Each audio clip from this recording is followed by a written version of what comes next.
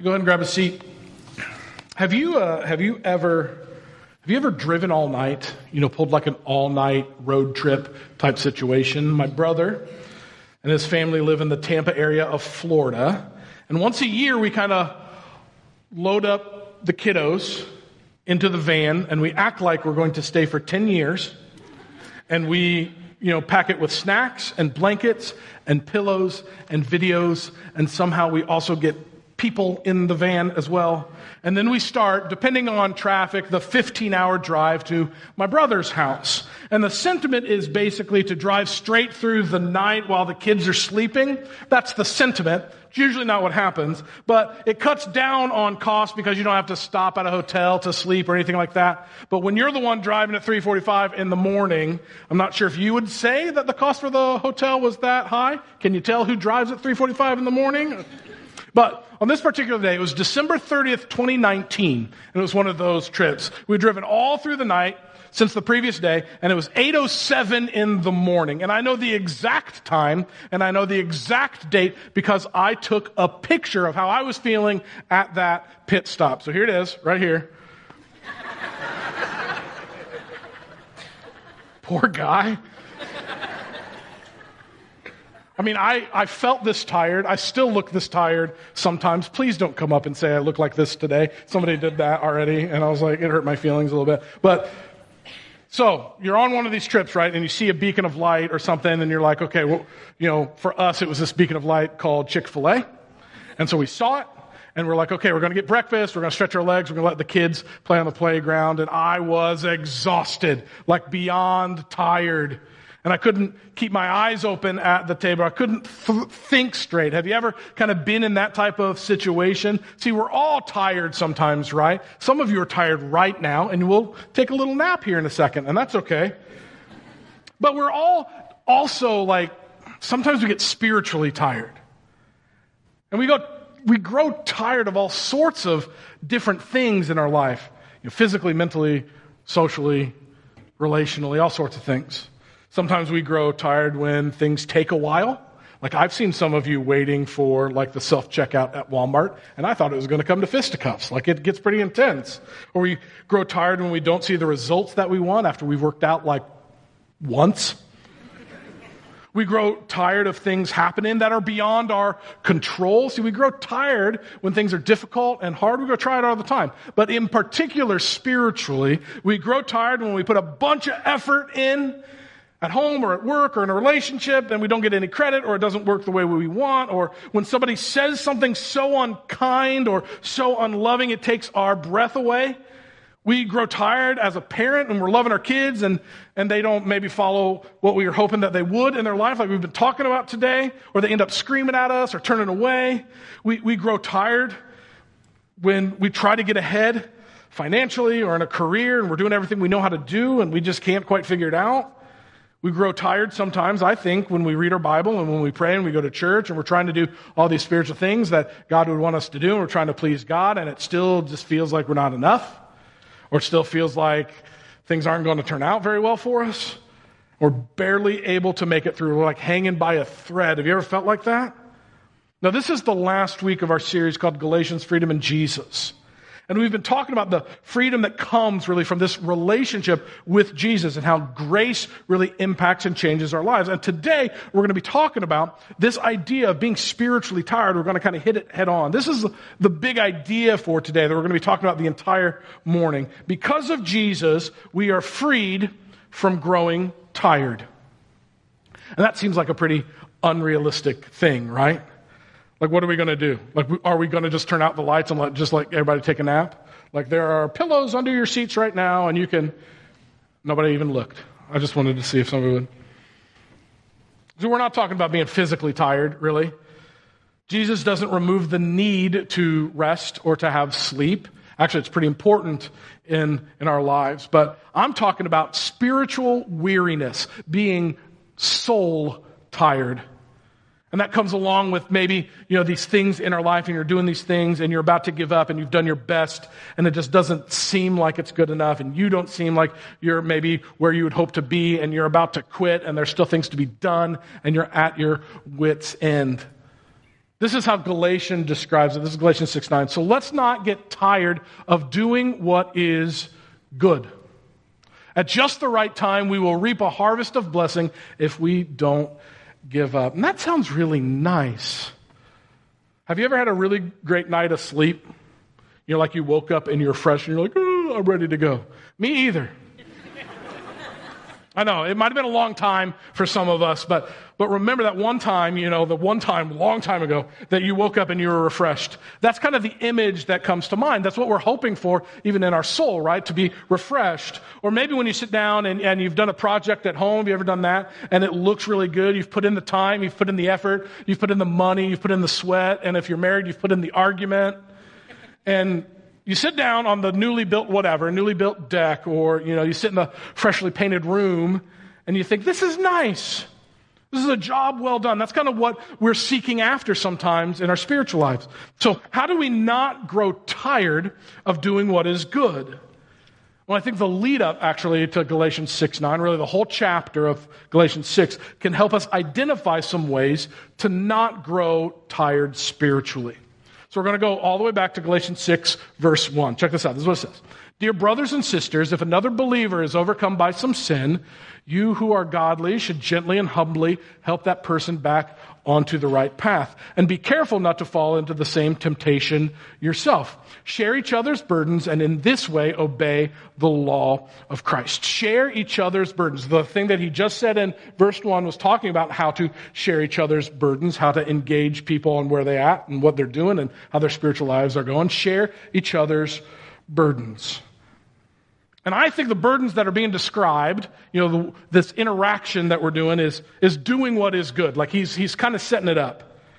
Helping other people, sharing burdens, point people who are struggling and turning away from God back onto the right path.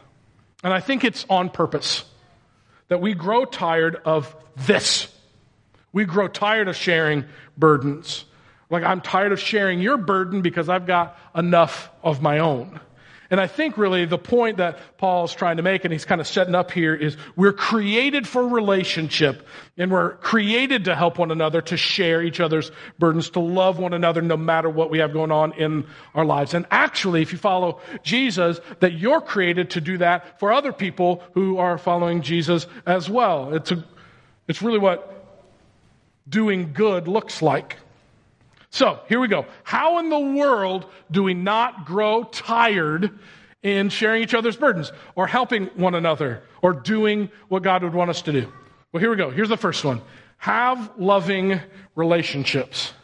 And that's not rocket science. Everybody I know kind of wants loving relationships, right? But hear me out. A lot of us have people who we love. I don't know if all of us have loving relationships. We're inherently selfish. We're primarily focused on ourselves and often on how the other person treats us. Like, we're much more concerned with that than we are with how we're treating the other person. But having a loving relationship is primarily others-focused. See, we help. We share burdens. We love. So how does having a loving relationship help us not grow tired? Well, in a church community context, a loving relationship is a two-way street. When we're doing this well, one person picks up the burden, and then the next person in the line picks up their burden, and we're sharing burdens all around a community. This is really the only way that it works, because I can't just share your burdens and my own. Like, I need somebody to help me while somebody else is helping them. You see how it kind of works together? And my burden is probably different than your burden, and one person carries mine, which they are maybe equipped to do or gifted to do or have the opportunity to do, while somebody else is helping with theirs. And because everybody is helping in this way, it helps us not grow tired while we're carrying our own burdens. But I think it is worth saying right now, when we're talking about this concept, sometimes we don't share burdens or carry or help one another or love one another because we're selfish and we don't want to help. We'll talk about that in a second. But sometimes we don't share burdens because we don't want to ask for help. Like, we don't want people to know that we're struggling. Or we don't want people to see kind of behind the mask or that we're being vulnerable. We don't want people to kind of interact with some of that world. We'd much rather present ourselves like we've got it all together. So I'm just going to say something to every single person, whether you're here, whether you're online, whether you're watching this a lot later than right now. You need help. And I don't mean that in like, you need help type of way. Like, I mean like every single person needs help. Actually, I think we were created to need help. We need each other. God created us to need to rely on each other and need to rely on Him. So getting help from others is honoring to God. And somebody needs to kind of think about that today, because you're like, I am not going to let somebody else share this burden. But that's why sharing burdens from each other is such an important thing. Getting help from others is honoring to God. So I'm just saying it right now to you. Some of you need to ask for help. And if you don't take anything else from what we're talking about today, ask for help. People are willing, people are able, people have been created and designed and gifted to help you. How incredible is that? And you've also been created and gifted and designed to help other people. So that's the first way to not grow tired, to have loving relationships, to share the burden. But what else does Paul talk about in this context? So let's look at the next few verses. This is Galatians 6:3, and it's a good one. If you think you are too important to help someone, you're only fooling yourself. You are not that important. That's in the Bible. That's aggressive.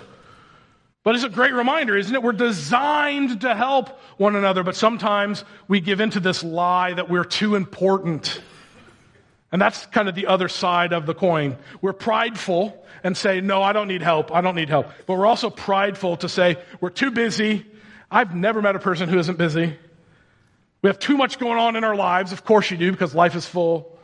We're too important to help is sometimes what happens. And this verse is aggressive. And it's like, I don't know, I have these images of like a little kid, getting in somebody else's face, or like a coach, kind of getting in the face of a player. Like, this is intense. You are not that important. It's like Paul's trying to shake us. Have you ever interacted with somebody who's having a rough time? That's all of us, right? We've interacted with somebody who's having a rough time. And you want what's best for them. So you say, like the phrase, you go like, is there anything I can do to help? And I believe that there are two types of people, just generically.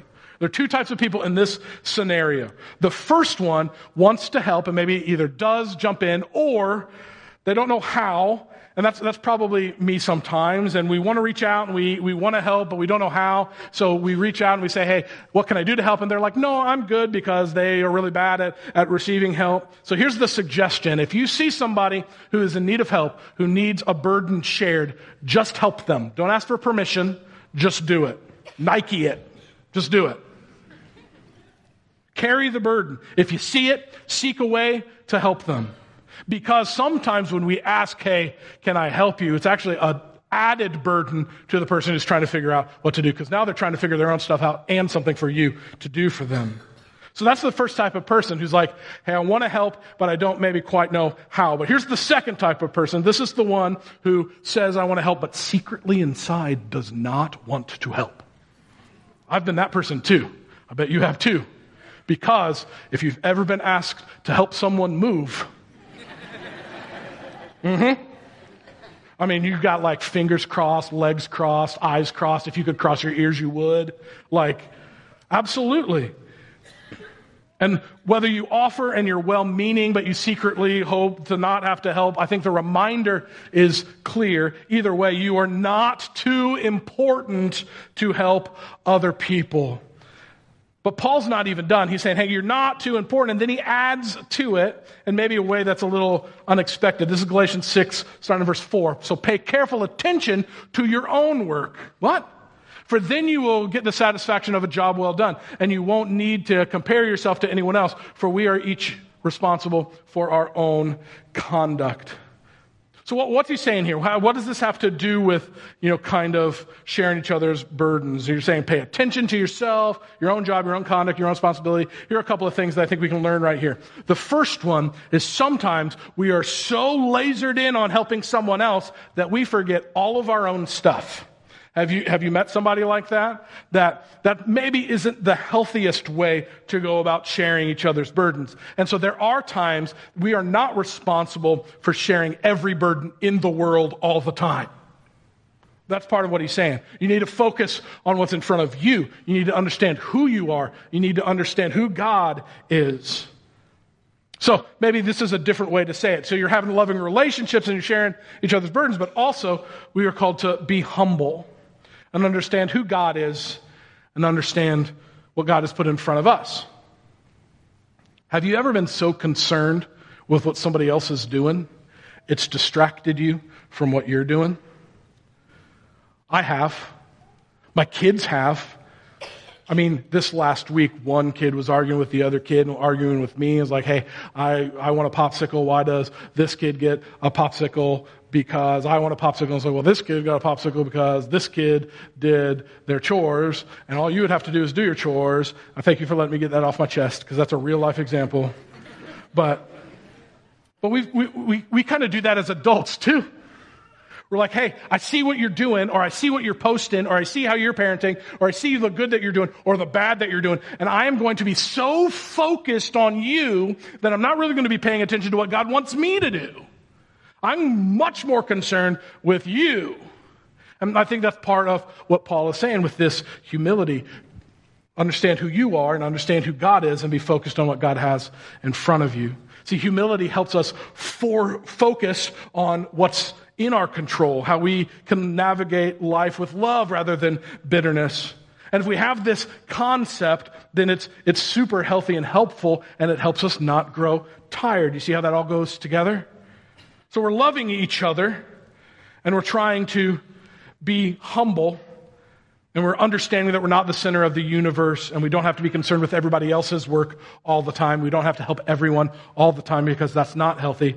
We're worrying about what God puts in front of us. And then Paul goes to verses 7 and 8, and this is really great stuff. This is what he says. Don't be misled. You cannot mock the justice of God. You will always harvest what you plant. And then he gives you two examples of that.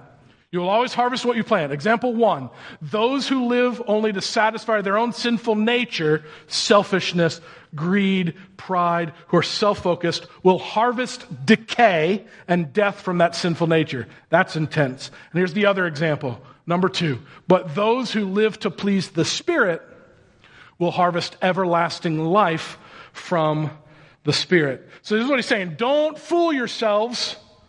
We're all planting something. You can't trick God. You can't outwit God. You can't cut corners. So I want to be clear. This isn't like a quid pro quo type of thing. He actually talks about that earlier in Galatians, Paul does. That's the like, if I do this, then God, you'll give me that. If I work hard enough, you'll save me, that type of thing. He talks about that earlier. Nope, that's not what it is.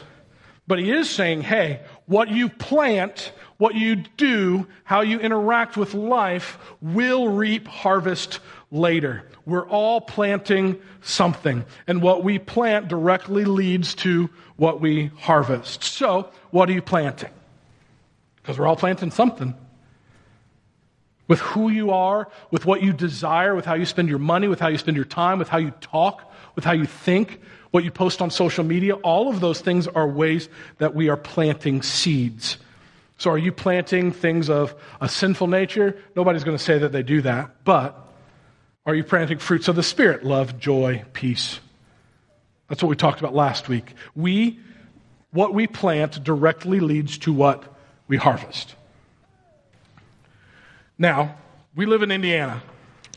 So how bizarre would it be in all these cornfields around us in Indiana if a farmer planted, a corn crop and something else popped up? That would be weird, right? Like if it was corn, planted corn as a bunch of rutabagas or something. Several years ago, the field right across the street from the ridge was planted over with a cover crop of radishes or radishi. I don't know which one's right. But let me tell you something. The smell that comes from the decomposition of the radish plant smells like a gas leak in the middle of a field of outhouses surrounded by a sewage treatment plant.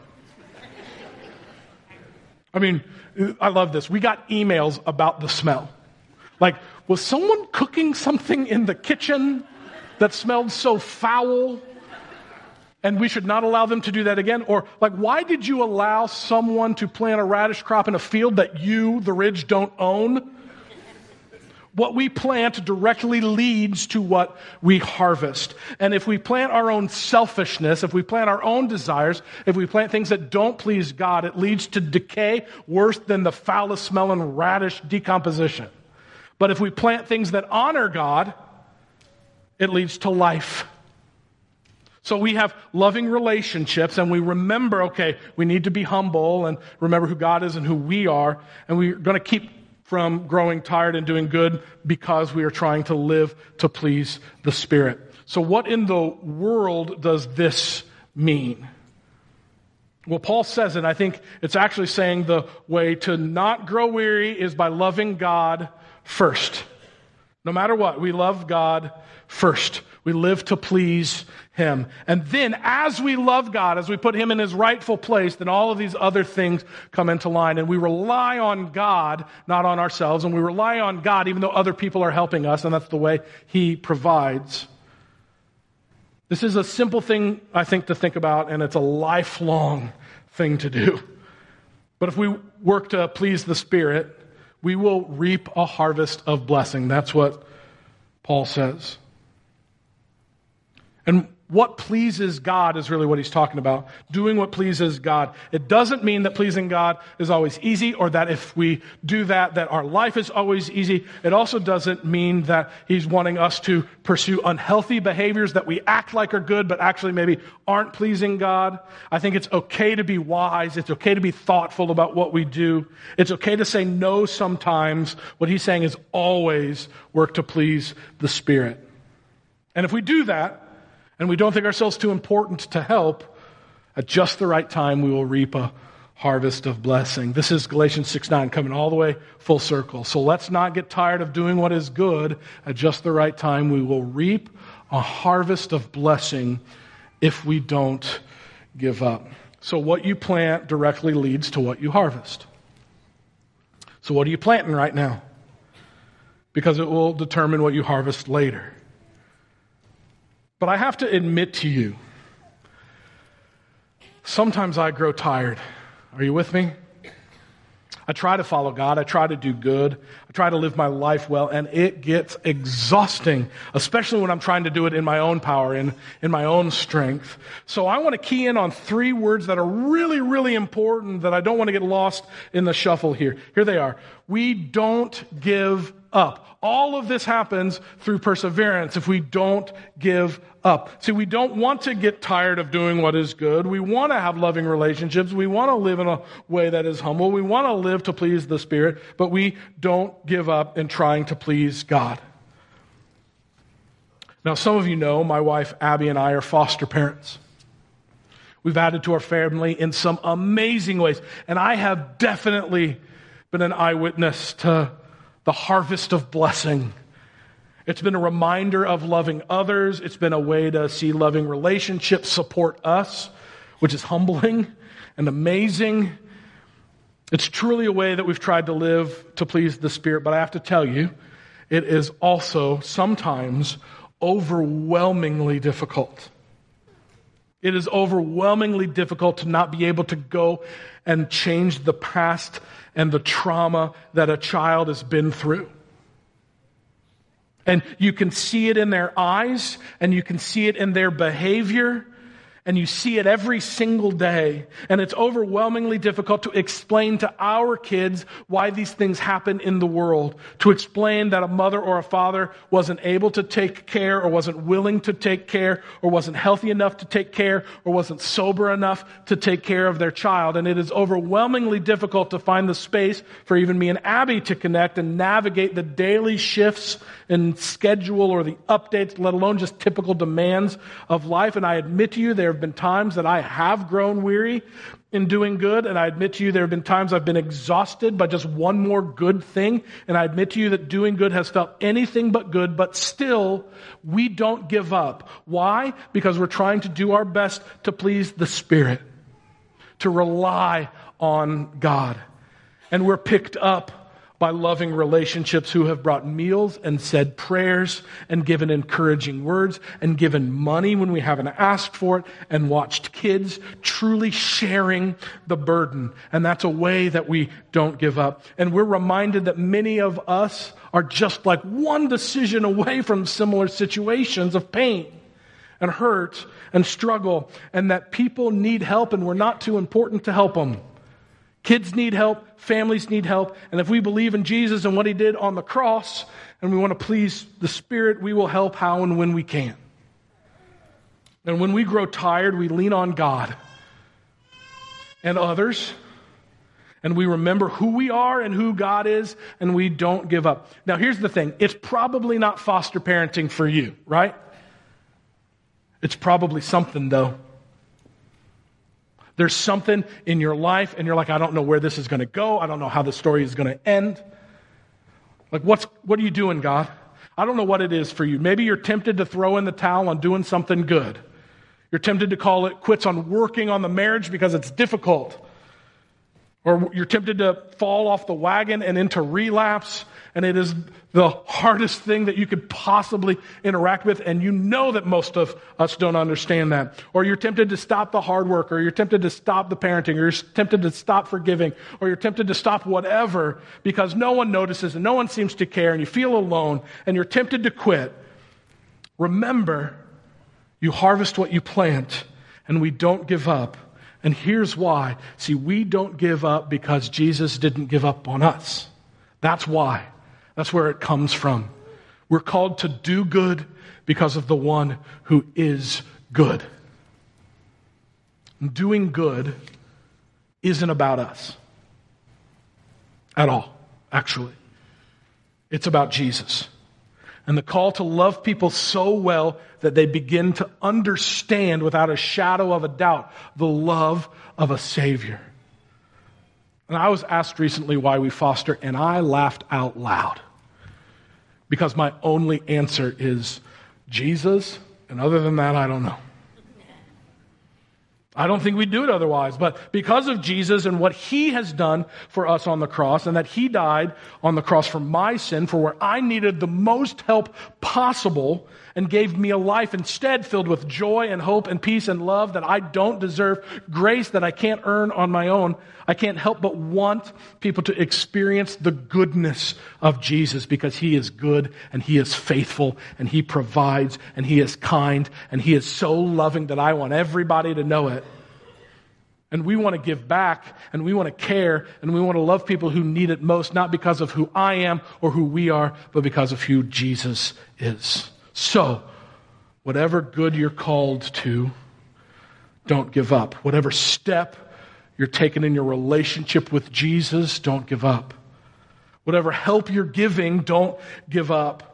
Whatever seed you're planting, don't give up, because at just the right time, at that perfect moment, whether you see it coming or not, you will reap a harvest so bountiful and so beautiful and so full that it can only be attributed to the blessing of God, a harvest of blessing. If we don't give up, if we please the Spirit, if we rely on Him, if we share each other's burdens, if we do it humbly and think ourselves not too important. Don't give up. Now, I'd like for you to hear from somebody who is intimately familiar with growing tired. My friend Jerry.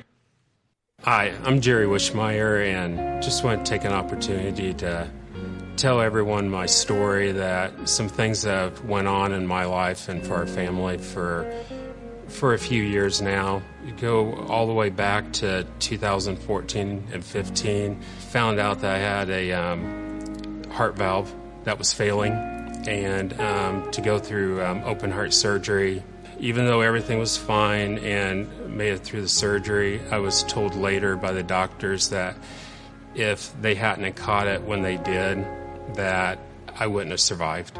2018, my wife was diagnosed with lymphoma. Fast forward to 2020, my wife Kimberly, she was still in treatment for lymphoma. COVID had just started. Everything was shut down. I was working from home, and my hands started shaking. As that year progressed, I started having trouble walking. I would stumble, not enough to fall down, but enough that I was like, what's going on? I did the best I could that year, and also did probably the most stupid thing. I hid it. I didn't tell my wife. She had enough to worry about.